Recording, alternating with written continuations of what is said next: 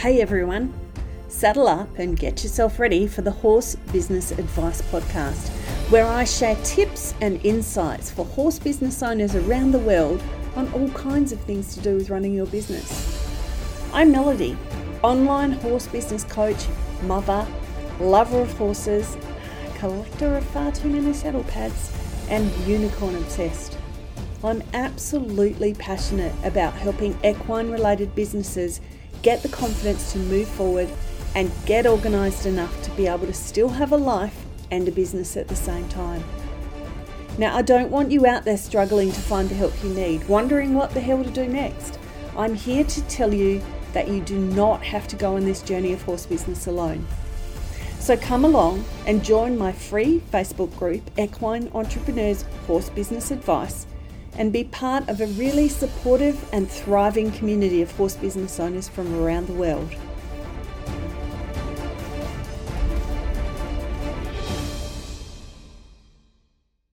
Welcome everybody to the Horse Business Advice Podcast. I'm Melody, and in today's episode I am going to answer the question that is asked of me so often, that is, do I need a website? The answer is yes. Okay, thanks for listening. See you later. No, just kidding. There's more to it. The answer is yes for a number of reasons, and I want to tell you what those reasons are. In this day and age, a lot of businesses start up and just use social media, or they might start up on eBay or any of those kind of platforms that you can easily list a couple of products for sale, but you don't have to have your own website, or you can post on social media and say, hey, I'll come and massage your horse, but you don't need anything behind it. And that's great. And often businesses in the horse industry start as a hobby and then develop into a business. So investing a couple of $1,000s into a website doesn't seem to be a priority for so many business owners. But here's the thing. You don't own your social media profiles. And I'm in a number of Facebook groups of business owners, and one of the things I see on a daily basis is, I've just lost my Facebook page, or I've just lost my Instagram account. They're the things that are being talked about the most at the moment. Every single day, more than one business I see posting saying, oh my gosh, I had 27,000 followers. I've been hacked. I can't get it back. And a lot of other people are chiming in saying, I got hacked 3 months ago and I still haven't got mine back. I had to start again from fresh, blah, blah, blah, blah, blah, blah. So this could be a really short podcast because there are so many answers, so many things pointing to the answer of, yes, you need a website. But let's think about it like this. You don't own your social platforms. But here's the other thing. People buy from someone that they know, like, and trust. And you know how easy it is to start up a Facebook page? I mean, you've done it yourself, obviously, or you've had help doing it.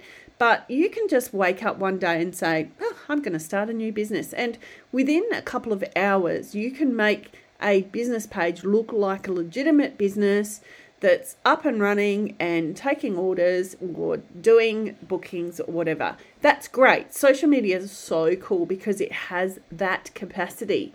But does that create the trust that we need? Not necessarily. People might be wary of dealing with a business if there's no physical location, if there's no website attached to it, or the only thing is a social profile. So if you're looking for ways to develop trust with your ideal clients, then having a platform away from social media is probably a good idea. And you own that. So you can't just lose your website because you used the wrong word or a picture of a horse where you shouldn't have, or, you know, some hacker decide, well, no, that's not true. Websites do get hacked, but they are much harder to hack and they are easier to get back. And if you have proper website security, the chances of your site getting hacked is very, very low. It doesn't happen so often as social profiles get hacked on a daily basis. And that's because so many people are slack about using passwords of their favourite pet or their birth year or their child's name or whatever, or using the same password for 50 different things. And of course, once one gets hacked, then you risk losing everything. I could rant on about password security for hours to come, but I won't, because that's not the purpose of this podcast. So if you have a website, then if you lose your social profile, you'll still lose something that's really important to your business. I'm not saying don't use social media for business. In fact, I teach using social media for business. That's what I do all day. But we want to have a backup, a professional system where we can gather clients' information. We can share a little bit more about ourselves in a more structured way. And that's the other thing. Social media is so fast moving. And if I were to jump on any of your business pages at any given time, there's not a customer journey there. There's not a consistent flow of information, because I might jump onto your page the day that you decided to share a meme, or the day that you decided to share a story about a horse that you've treated. So every time I jump onto your page, I'm going to see something different. With a website, you can create a customer journey. So you can be in control of the first thing that they see, the second thing that they see, then the call to action. What do you want them to do? So now that you've told them what you do, then what do you want them to do? Do you want them to click here to go shopping? Do you want them to click to book in with you? Do you want them to download something? Do you want them to give you their details? So you're in a far more better system of control when you're controlling it on a website. So we can link your social media and your website together. They'll work hand in hand. Websites can save you so much time and so much pain for so many kinds of businesses. For example, e-commerce businesses. Now, a lot of you have websites, but there are still businesses out there taking orders by private message.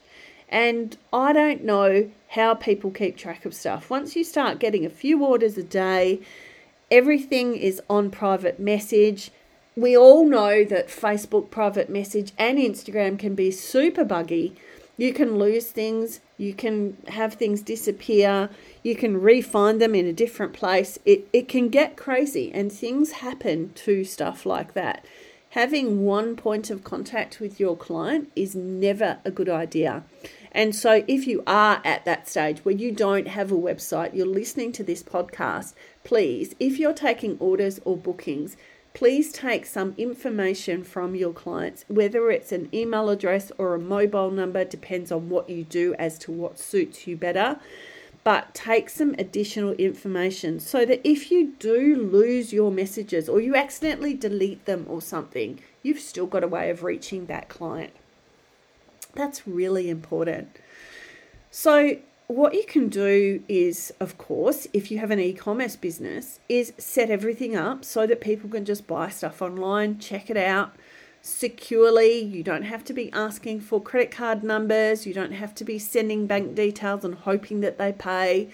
You can just wake up in the morning and people have placed their orders, the money's come into your account, and you've got all the information that you need, and it's a smooth process. Most of us these days, and certainly in the last couple of years with the pandemic, have experienced online shopping in some form, and we're all reasonably comfortable and familiar with it. Not everybody, but many of us are comfortable and familiar with it.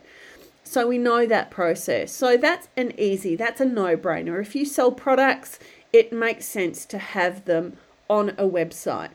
But service-based businesses often say, but I don't have a product, so why do I need a website?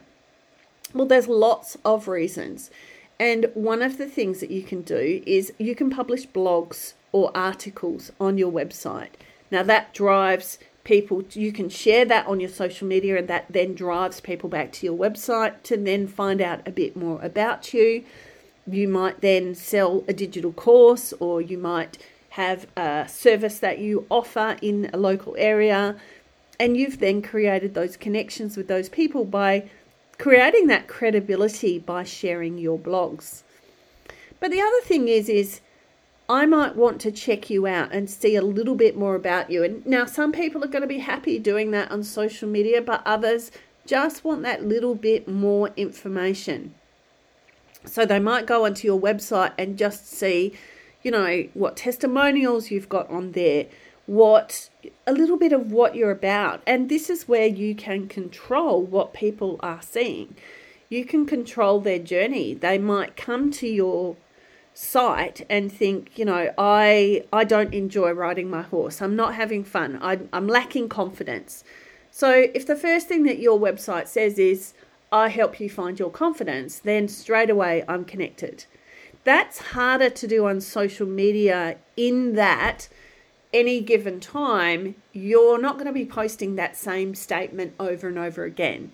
So the social media is about creating social connections and engagement, and the website is about actually giving the information and providing the container with which we actually then fill it with information that supports our business and gives people the information and the platform that they need to then be able to make a decision of whether they're going to book in with us. So you might have some free resources. That's much easier to contain and control on a website. You might have a course. You can host that on your website. You might have information about how do I choose which service. Do I want red light therapy? Do I want tissue mobilization? Do I want just straight massage for my horse? You might be able to share some information about that. But then you also need to give a bit of information about what the benefit of working with you is and how to book in with you. So again, a website can control and take bookings for you. It can take inquiries. And really, your website is your frequently asked questions. That is the thing that will answer all of those questions. So when we're creating websites, and of course this is another conversation for another day, but what's the good element of websites is that it needs to answer the questions that people ask you. So if you find people are constantly asking the same thing over and over and over, then that tells you that you're not making that information easy enough for them to find. And that's something that you need to look at. And a website can answer that question. It can hold the answers for you and give people what information they need in order to make their decision. So using a website for your business, there's so much more to just using social media because people might be using Google. So let's think about this. I need to buy a new saddle pad, let's say, and I want a purple sparkly saddle pad. Now, how do I find a business that sells purple sparkly saddle pads on Facebook? I could troll a whole lot, or scroll through, should I say, a whole lot of Facebook groups and pages, or I can ask questions. I can, if I'm confident enough, if I'm happy to share that I want a purple sparkly saddle pad, well, I can post in a group and say, where's the best place to buy it? But if I'm not that person, then how am I going to find that? I'm going to put it into Google, right? I am going to put into Google purple sparkly saddle pad and maybe the word buy. Now that's going to link to somebody's website, of course. And that's when SEO comes into play for the business owner to make sure that their website is showing up in searches. But that's another reason why you need to have a website, because some questions are easily asked on social media and some are better asked on things like Google search engines. Any search engine, doesn't have to be Google. So that's another reason to have a website, because people might search stuff and find your website and your business. They might then find your social media and connect through you on your social channel, but they might have originally found you on Google. So having a website is an investment for a business, and I see often people trying to make their own website, and some people successfully do that. Others spend 6 months of many hours and probably far too many tears and a lot of wine creating their own website. It's worth paying someone else to do a professional website that is searchable, that has all of the things that you need it to have, that's professionally put together. The SEO is done behind the scenes. The speed of the site works for you.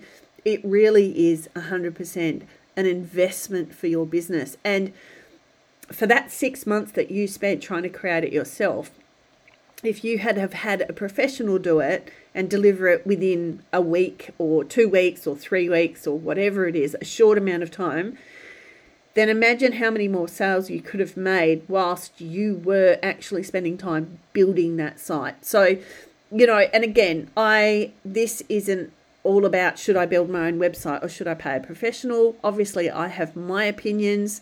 You might be happy just ticking along, and you might be tech savvy enough to be able to learn things on the University of YouTube, I like to call it.